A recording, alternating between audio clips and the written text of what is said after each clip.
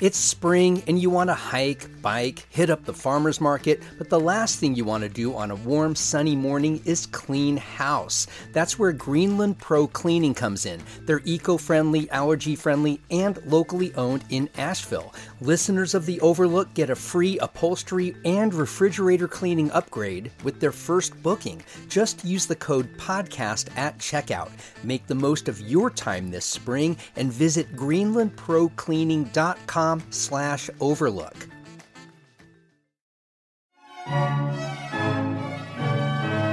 Imagine you're a classical music composer about to premiere your final symphony. Behind the scenes, your family and a stranger are about to throw everything into disarray. Welcome to A God in the Waters, the latest play by the venerable Asheville writer David Brendan Hopes. Look for a lot of laughs, but also a deeper reflection on the making of art and its impact on the people closest to the genius at work. The Sublime Theater presents A God in the Waters May 9th through 18th at the BB Theater in downtown Asheville. For tickets and details, go to thesublimetheater.org. I am a maker, a builder, a baker, although sometimes my messes are all that you'll find.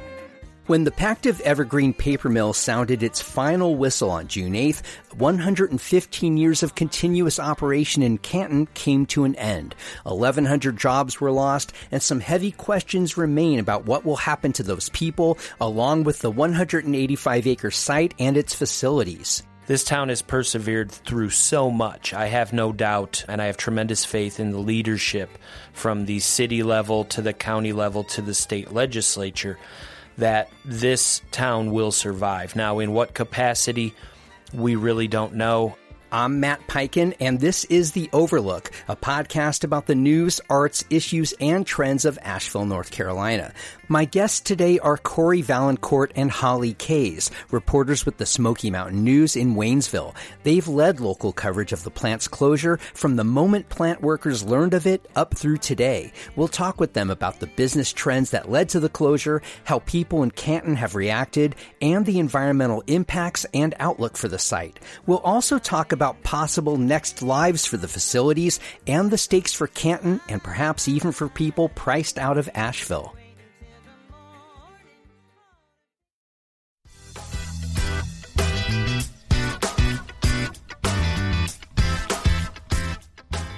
Hey, Overlook audience, did you know that every month I produce more than 400 minutes of exclusive local content relevant to life in Asheville? The Overlook is a one-man band, well, along with the fantastic, generous guests I invite onto the show, but my point is I'm delivering something Asheville has never had before. If you value The Overlook, if it makes you a more informed and engaged citizen, consider joining my Patreon campaign. You can be a sustaining member for as little as $5 a month. Your support would mean the world to me. To learn more, go to patreon.com/The Overlook Podcast. I began our conversation by asking Corey Valancourt to set the scene a little bit by summarizing the history of the Pactiv Evergreen paper mill. It was founded as Champion Paper or Champion Fiber or some variation of that name. It's gone through several ownership changes. I can't name them all off the top of my head, but at one point it was employee-owned as Blue Ridge Paper, and then I believe Evergreen came after that, and then I believe Pactiv bought Evergreen or whoever owned Evergreen, which leads us to Pactiv Evergreen, which is what it is today. These sort of mergers and consolidations happen in business everywhere. Did you get the sense, or did you hear from people who've been employed by the mill for decades or were employed by the mill for decades, that with these changes and mergers that something fundamental was changing also in terms of culturally, in terms of employer and employee relationships? Talk about that, if at all, if you'd heard any stories around that. Sure. So when it was Champion, it had a local ownership, or at least an ownership that would visit regularly. The top management was well known. They were very integrated into the community. It hasn't been like that in years. Most recently, a lot of the workers have said that the standards there have slipped, the quality, the amount of parts they have on the shelf, just the ability to do their jobs. Culturally, it's certainly changed because of all those factors, because of foreign ownership. I believe it's New Zealand. So it's become a lot more corporatized when it used to be just basically the equivalent of a large educational campus. Everybody knew each other. Generations of workers had all been able to share in a little piece of the American dream. I think the other important number that sticks in my brain is 84,500. That's the average median wage at the mill. That's nearly triple Haywood County, and certainly for the surrounding region. Those are excellent wages for folks who may have a high school education, may not. That's crazy. I didn't even know it was that high. And were these employees predominantly based in this specific town in Canton or in Waynesville, surrounding area, or were some of them in Asheville? How far out did the employee base go? So they did a survey, and they did it by zip code, and I believe they found something like in the high 80th percentile of workers were all within 5 or 10 miles of Canton. Certainly you've got them here in Maggie. I believe that there were some out in Silva, and then, of course, Candler, Enka, and Buncombe County. I want to say about 10% of the workers did move in that direction rather than move west. Just to add to that, speaking with some of my folks in Cook County, there are even some who live out near Cosby in that area, a handful, not many, but it goes far.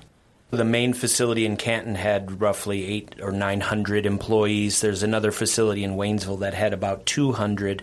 We're struggling to understand how this has rippled out from the main mill facilities because there are all sorts of ancillary operations that support the mill.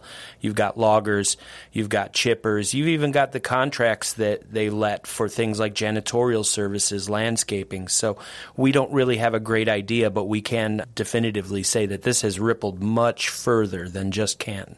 So when the announcement came of the plant closure, was this completely out of the blue, or were there rumblings about this well before the official announcement?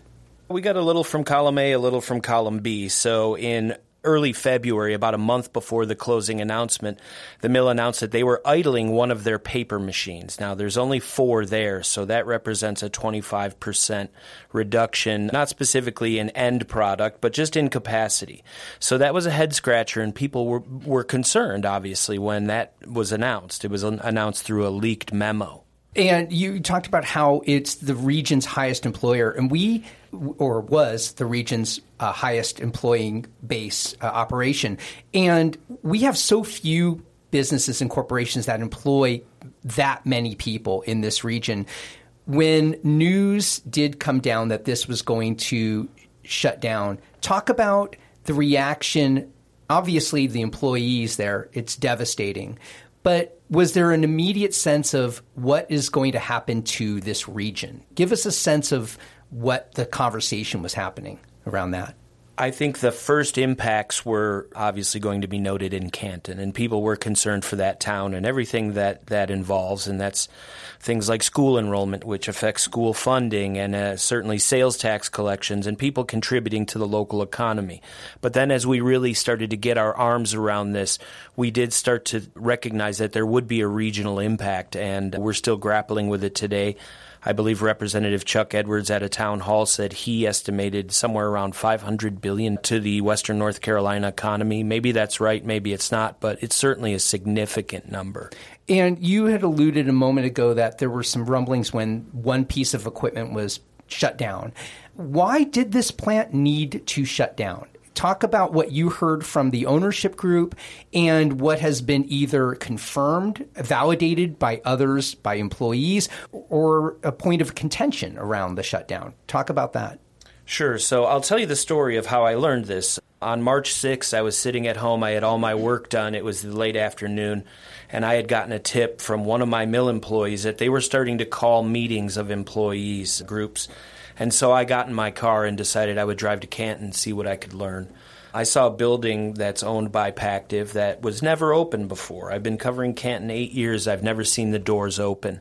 They were open. So I took a lap around the mill. I didn't see anything out of order. But by the time I got back, there were large crowds in front of this building. So I parked my car I didn't see any security. I didn't see any sign-in sheets. So I just slipped into the meeting. I blended right in.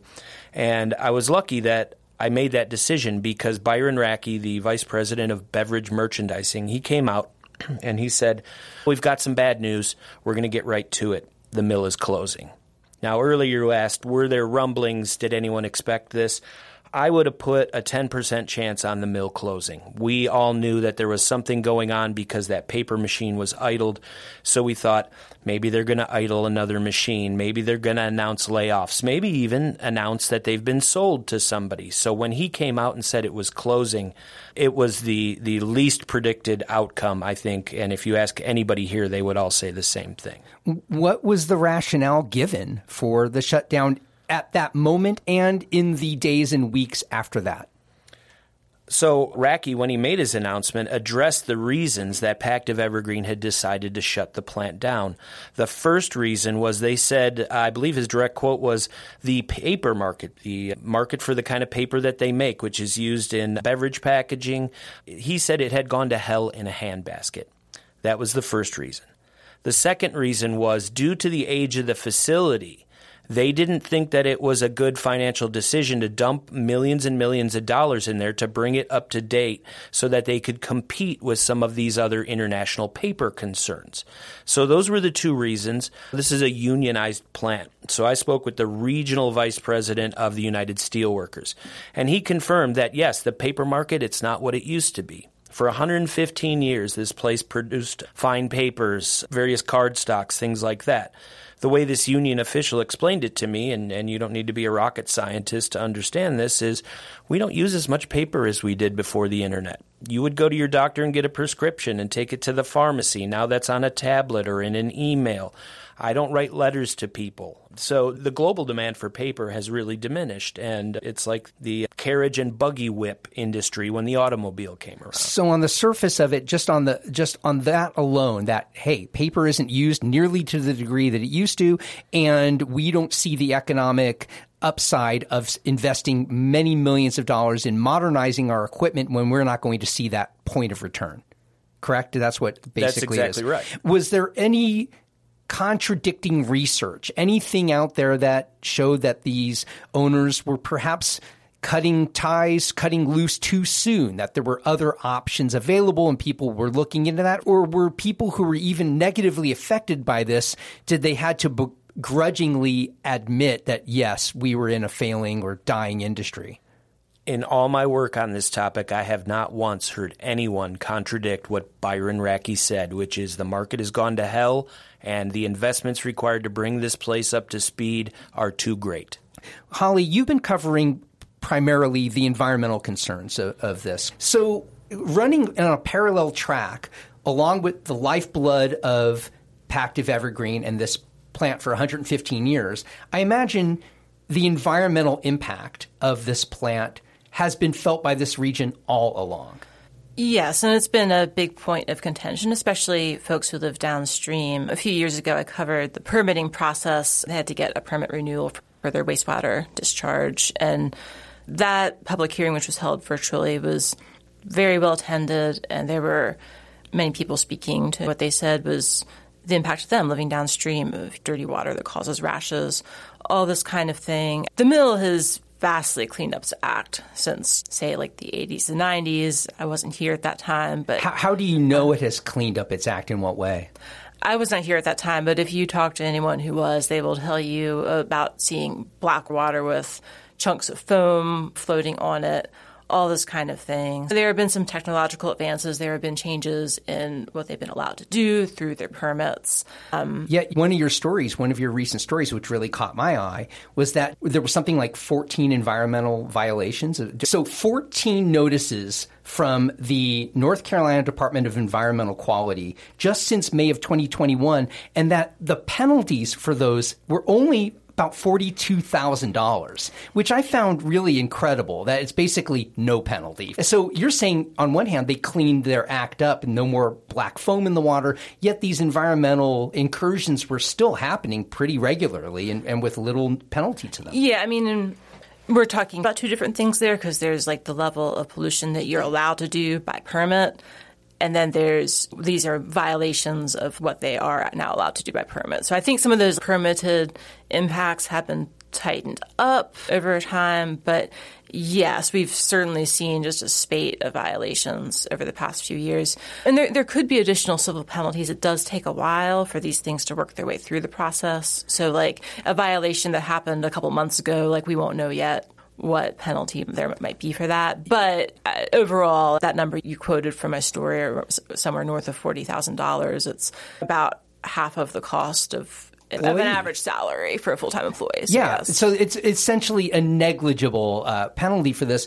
And you just talked about, you made a distinction between allowable pollution under the permitting versus illegal pollution. Can you talk a little bit about the kind of pollution that was allowable and what would happen? Were things allowed legally in the 80s and 90s, and maybe even the early 2000s, in terms of releasing toxic material into wastewater systems, anything that was allowed then that was discontinued that maybe we're still seeing the impacts of here? Yes. One thing that environmental folks, clean water folks will talk about a lot is dioxin levels in fish, and that was like a toxic byproduct of paper making that my understanding is it's not used anymore, not allowed anymore. But like fish downstream of the mill were seen to have high levels of those, especially in previous years. So when you look at water, the two main things are temperature and color. So in the mill's wastewater discharge permit, there's limits as to how much warmer the water downstream from the mill is allowed to be compared to the water upstream from it. Water temperature is a big deal for aquatic organisms. At higher temperatures, a lot of them die or are less successful with reproducing, that kind of thing. And then color, too. That hence the black water of the early 90s. Prior to the mill's recent closure, it was more of a taffy brown, so there was still some discoloration, but nowhere near the amount.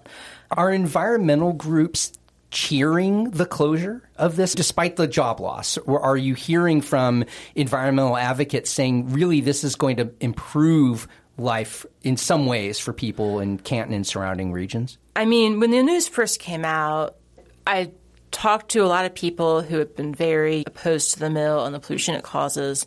And really, they were all very sure to say up front, we really feel for the town of Canton. We've seen industry shut down in my town. I understand what a big blow this is. So they've been very empathetic for what the town of Canton and the wider region is going through. But yes, I think there are many folks, too, who also feel that environmentally this is going to be a good thing, that this is going to give the town of Canton a chance to reinvent itself, and these folks aren't the ones who caused the mill closure, right? The mill was not closed because of these environmental violations or anything like that. It's other factors caused the mill's closure. That's happened. And so now we're looking for the silver linings, and we're looking for the good that can result from that. I do want to get into what lies ahead for the plant itself. But Corey, you were in on the ground floor from the very beginning of the announcement of the closure. And I'm sure you've kept in touch with a lot of these employees since then. Talk about the arc of their absorption of what's happened, what they're going to do, and where they're at now individually, if there are individuals you want to bring up as examples of pivots they're going to make in terms of their lives and careers. Give us a sense of the range of reactions and things that have happened now in the 4+ months since then. I think initially this process followed a similar process to when someone in your family dies. And Canton's Mayor Zeb Smathers has repeatedly said this. First it was shock, then it was anger, then it was grief, then it was bargaining, whatever those steps are. And we did have our funeral when the last whistle blew on June 8th, I believe it was. So the employees, all of the employees I've talked to throughout this story, followed that largely.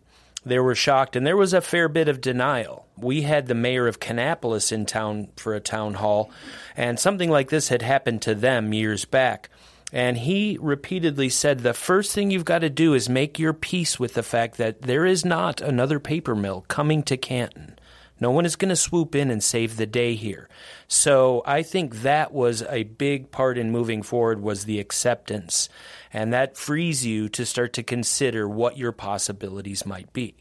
So along those lines, what are you hearing from people? Are some people thinking, I'm going to have to move and find an area that's going to employ me? Or are other people saying, I can make life happen here, but just in another line of work? What are the stories you're hearing?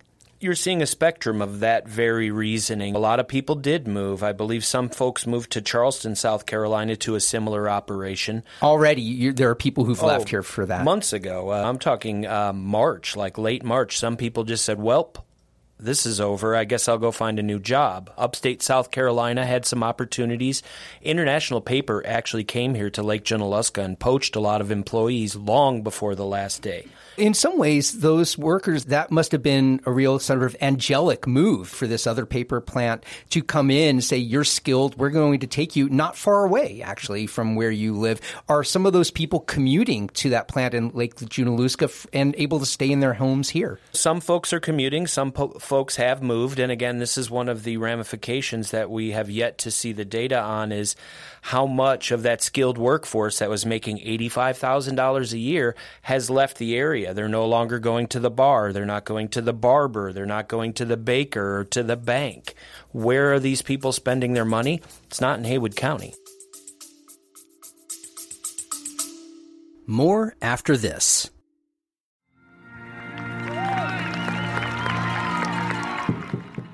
When you go to an Asheville City Soccer Club game, you're not just watching soccer, you're welcomed into what players and fans call the South Slope Blues.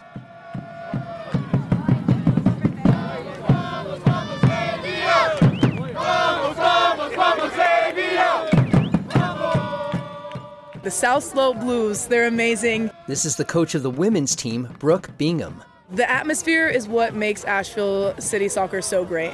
Longtime player Laura Greb. We have the most dedicated fans. We have our South Slope Blues. They post up in the corner of the field every game. They've got their drums, they've got their smoke, they've got their loud voices. You can hear them for miles. Elite men and women players from throughout North Carolina team up in Asheville for a 2-month season against other aspiring pros from all over the Southeast. Home games this season begin May 18th at Greenwood Field on the UNC Asheville campus. For details, tickets, and your first steps into the South Slope Blues, visit Asheville City Soccer Club at ashevillecitysc.com.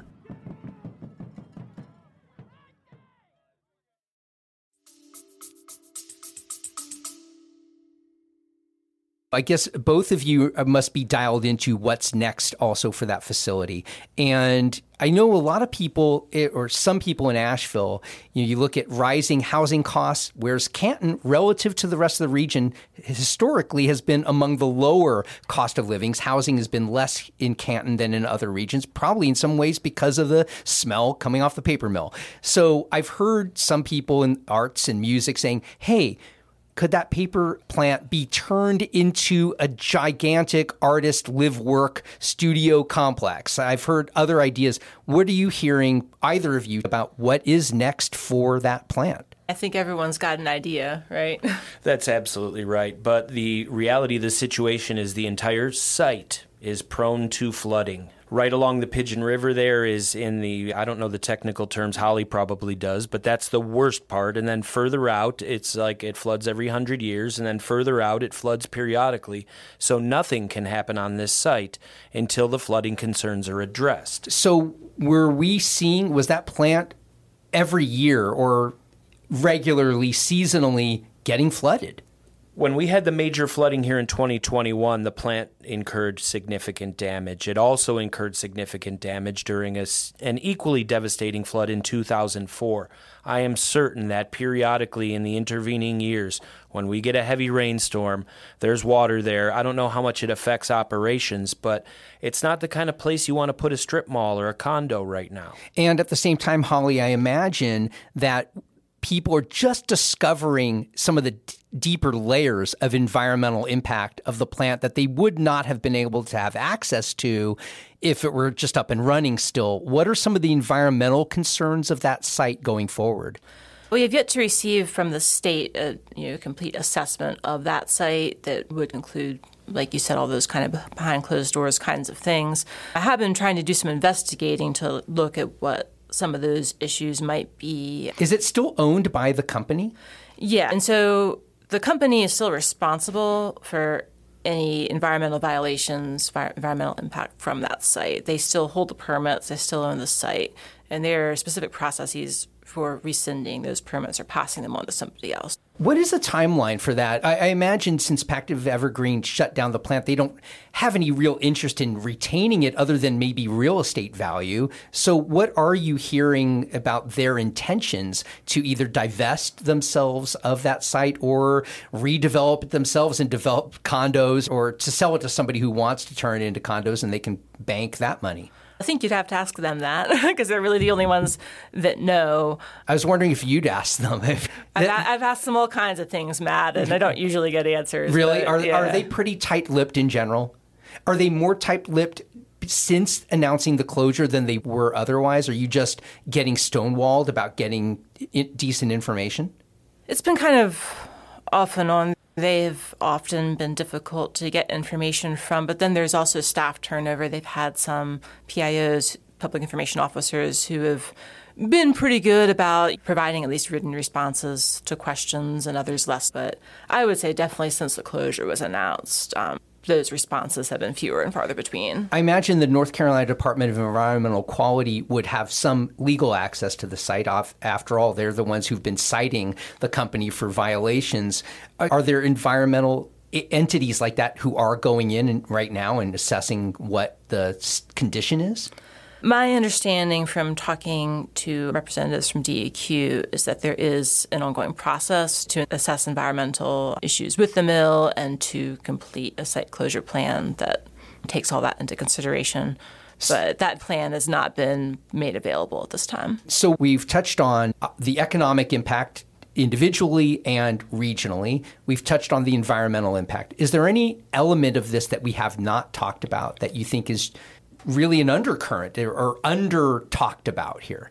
I think one thing that bears discussion is, or just emphasis really, is just that while the mill has been the lifeblood of the town for many decades and has provided a lot of benefits to the town, it's also going to leave a legacy that's a little bit uglier. In 1908, when this mill was built, there weren't really environmental regulations. There are 3 landfills scattered along the banks of the Pigeon River that are unlined, that aren't required to be monitored, that will only be looked at unless contamination is reported. And how do you know if contamination has occurred if there's no monitoring? And those, I should point out, are not the responsibility of Pactiv Evergreen. They're the responsibility of the previous owner, International Paper. But if you take on the ownership of it, you take on the problems, right? It's almost like a company that buys a company takes on their debt. No, I mean, any issues that would have to do with those landfills are actually responsibility of International Paper, just because of how the permitting and everything works on that. What if International Paper dissolves? So is there then nobody who can literally legally be held accountable? That's why the Superfund program within the EPA was created, to take care of some of those orphan sites that don't have any responsible party. But you just got to a word that I was going to ask you about. Do you foresee Pactiv Evergreen being declared a Superfund site? All the information I have right now and what I've been told from DEQ says that Pactiv Evergreen has the resources at its disposal to live up to its responsibilities. Its responsibilities, but not the responsibilities of the previous owner. Yeah, and same with them. I have no information right now that would indicate that either of those companies is about to go belly up. The future is long and uncertain, maybe someday. But Corey, is there anything that, again, I know you thought there was something that we haven't talked about yet? So one of the impacts that you can't really put on a piece of paper or measure with an economics department at a university is the culture. So the mill has been an integral part. It is literally in the center of town. It has been for 115 years. Your grandpa worked there. Your cousins worked there.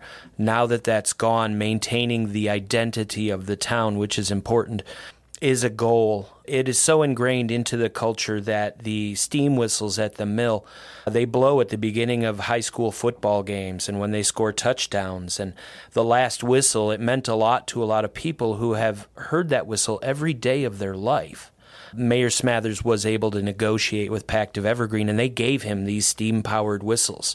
That's how important that legacy is to the town. We don't know what he's going to do with them or anything, but at least they've been preserved. But in a larger sense, this is a mill town, and it will always be a mill town. Another great quote from Mayor Smathers is he said, "The grit and the toughness and the values that made us a mill town are what are going to get us through this." What percentage of Canton's population was employed by the mill?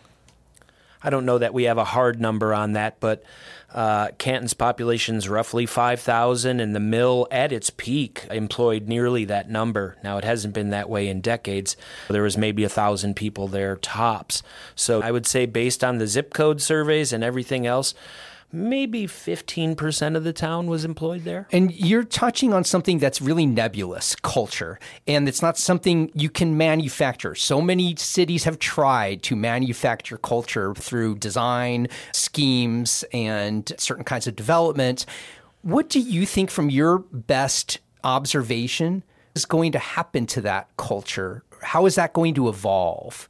I look at Pittsburgh as a great example of this. So Pittsburgh was known as a steel town until Japanese steel in the 80s made things difficult, and then you started seeing steel plants and coal plants close. A lot of the smoke and haze around the town lifted, and the town reinvented itself as Meds and Eds. I think there's a Google facility there. They've really changed their economy from what it was even 50 years ago. They've also preserved that cultural tradition of being a steel town. They've still got the Steelers. They've still got the hard hats and that blue-collar ethic. So I think it can persist regardless of what industries remain in your town. Yeah, and you think about some things just can't be torn down. If you've ever spent any time in Pittsburgh, the brick buildings, this hard scrabble blue-collar feel is just not going to go away just because the steel mills have evolved or gone away. I can't imagine that some of the people who live here, they're still here. There's some people leaving. That's why I wanted to get to the percentage of people who were employed by the plant who might be leaving. Holly, what do you think this is going to open up, or how are things going to evolve environmentally in this region? You mentioned the Pigeon River. We haven't talked about what kind of activities happen on the Pigeon River. In Asheville, it's the French Broad River. What happens on the Pigeon River, and how do you think this closure is going to affect whether it's leisure activities, fishing, other industry that might be relying on that river? Above the mill in Canton, people fish on the river, people kayak on the river, people tube on the river, and you don't see that so much until you get quite a ways downstream from the mill. I think a lot of folks are hoping that this is going to open up a lot of recreation opportunities downstream from the mill. Fisheries and water quality folks I've spoken with said there have been initial positive indicators of water quality improving pretty quickly downstream. Some fish populations coming back. There's a lot of tributaries to the Pigeon downstream from there that have plenty good water quality. So a lot of those species have been thriving up there and are expected to make their way down to the main river channel in pretty short order. So I think there's a lot of hope that a revitalization of the river will really help Canton as it enters its next chapter. Do you think, Corey, when we're talking about adapting in terms of the economy, could this end up modernizing Canton and opening it up to certain kind of industries and maybe certain kind of employees moving here who may not have had room here before, even though the mill paid very well, but they were specific kinds of jobs? Are there efforts to bring in certain kind of tech companies now or others that, hey, we now have perhaps some ability to bring in some people that otherwise would not have come in here? Is there talk of that? So I think as much benefit as the mill provided, it also stifled some of that type of development where people would say, we're a tech company, why would we go to Canton? It's a mill town. Certainly lifting this off of the shoulders of the people of Canton opens up those possibilities.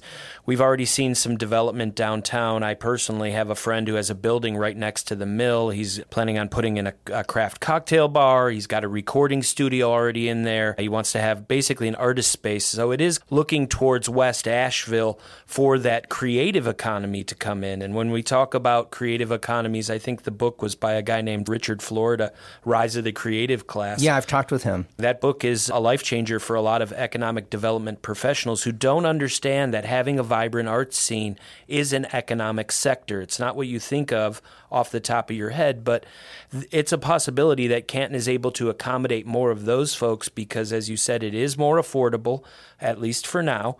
And let's be honest, the smell prevented a lot of folks from buying property in a town. Now, most of us don't notice it. You don't care. After a certain amount of time, you don't even realize it's there.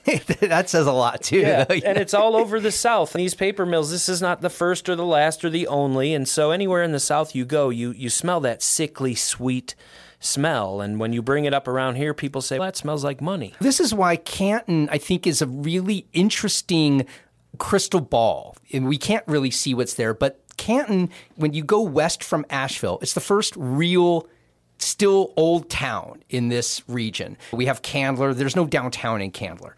Canton is the first one. And you can see the possibility of Ashevilleans being pushed out because of cost. West Asheville has gone up astronomically. And the artist class looking, where is the first nearby area? Marshall, Weaverville, those have gone up in cost. Silva is getting way up there. And so Canton just seems, wow, maybe if the environmental concerns can somehow be tied up in a bow, if Pactiv Evergreen opens up that building or sells that building to other uses, so you can see potential, at least outside looking in. So I guess I will close with, are each of you hopeful, or where's your scale of hopeful versus cynicism about what lies ahead for Canton and that site? Holly, can you start first? As a outdoors person, outdoors lover, I'm definitely hopeful about what the town of Canton can do with this newly clean river, with hopefully newly robust fish populations, just the natural beauty that could come from that. The outdoor economy sector is huge. The largest outdoor economy conference in the nation happens near here in Cherokee every year. It gets like more than 600 people showing up. So that's a big deal. I have heard a lot of worries from locals about those housing prices because the average income here in Haywood County is a lot less than other places. If it becomes a more attractive place for folks with maybe higher salaries from other places to move in, there could be some push out that happens there from local folks. But we don't really know what's going to happen until it happens, and things have a way of shaking out. There are always all of these unidentified variables that we don't know going in. Of course. Corey, what are your feelings about what's Canton going to look like in 5-10 years? That's a tough question. My feelings tell me that this place is going to be okay ultimately. If there was anywhere for this to happen and people to survive, it would be Canton. We saw this community come together in the floods in 2021, in the Black Lives Matter movement in 2020, along with COVID. This town has persevered through so much. I have no doubt, and I have tremendous faith in the leadership from the city level to the county level to the state legislature, that this town will survive. Now, in what capacity? We really don't know. I suppose my desire would be to see this site become some sort of nature attraction. They've got Berm Park over in Chestnut Mountain, which is a mountain biking facility. They're capitalizing on outdoor economy there. If you can link that to a downtown Canton area where there's mountain biking, there's trails, there's ice cream, there's beers, that could be a huge thing for Canton. We're all concerned with the future of the site, and as Pactiv owns it, it's purely their decision what they do with it. We've heard rumblings that Pactiv has entertained some potential buyers or developers and is having conversations, but the hallmark of this entire process is that Pactiv has not been really communicative with the outside world.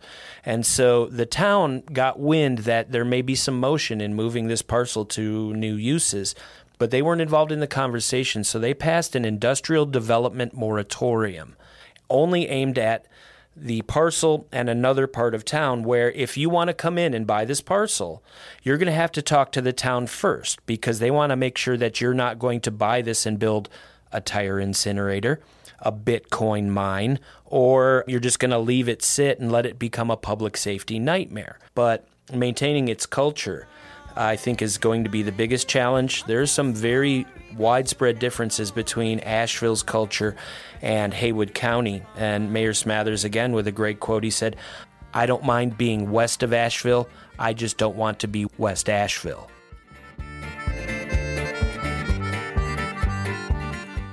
Our new First Look newsletter gives you just a handful of daily headlines from around the local media landscape to get you on your morning. We also have a weekly newsletter devoted to all things The Overlook that hits you every Friday. Both are free and available at podavl.com/newsletter.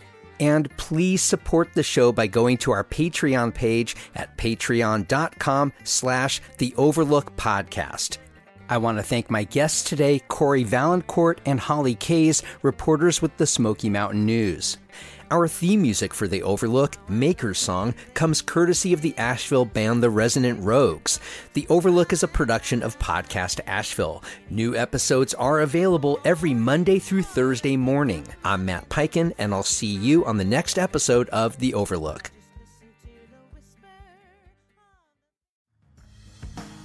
Hey everyone, Matt Peiken here from The Overlook, and I'll get back to my conversation in just a moment. But I'm asking you, the listener, yes, you listening this very moment, is The Overlook making a difference in your connection to Asheville? Do you know more about what makes this city tick and where we're struggling? If you had to give up 1 cup of coffee every month to do your part to keep this show going, would you step up? If you answered yes to any of that, and I really hope you did, please join dozens of other listeners by supporting The Overlook with Matt Peiken through my Patreon campaign by giving just $5 a month. Give it higher levels and you'll earn free tickets to my live podcasting events. Your support means the world to me and helps keep this show free for anyone to hear. Go to patreon.com/The Overlook Podcast.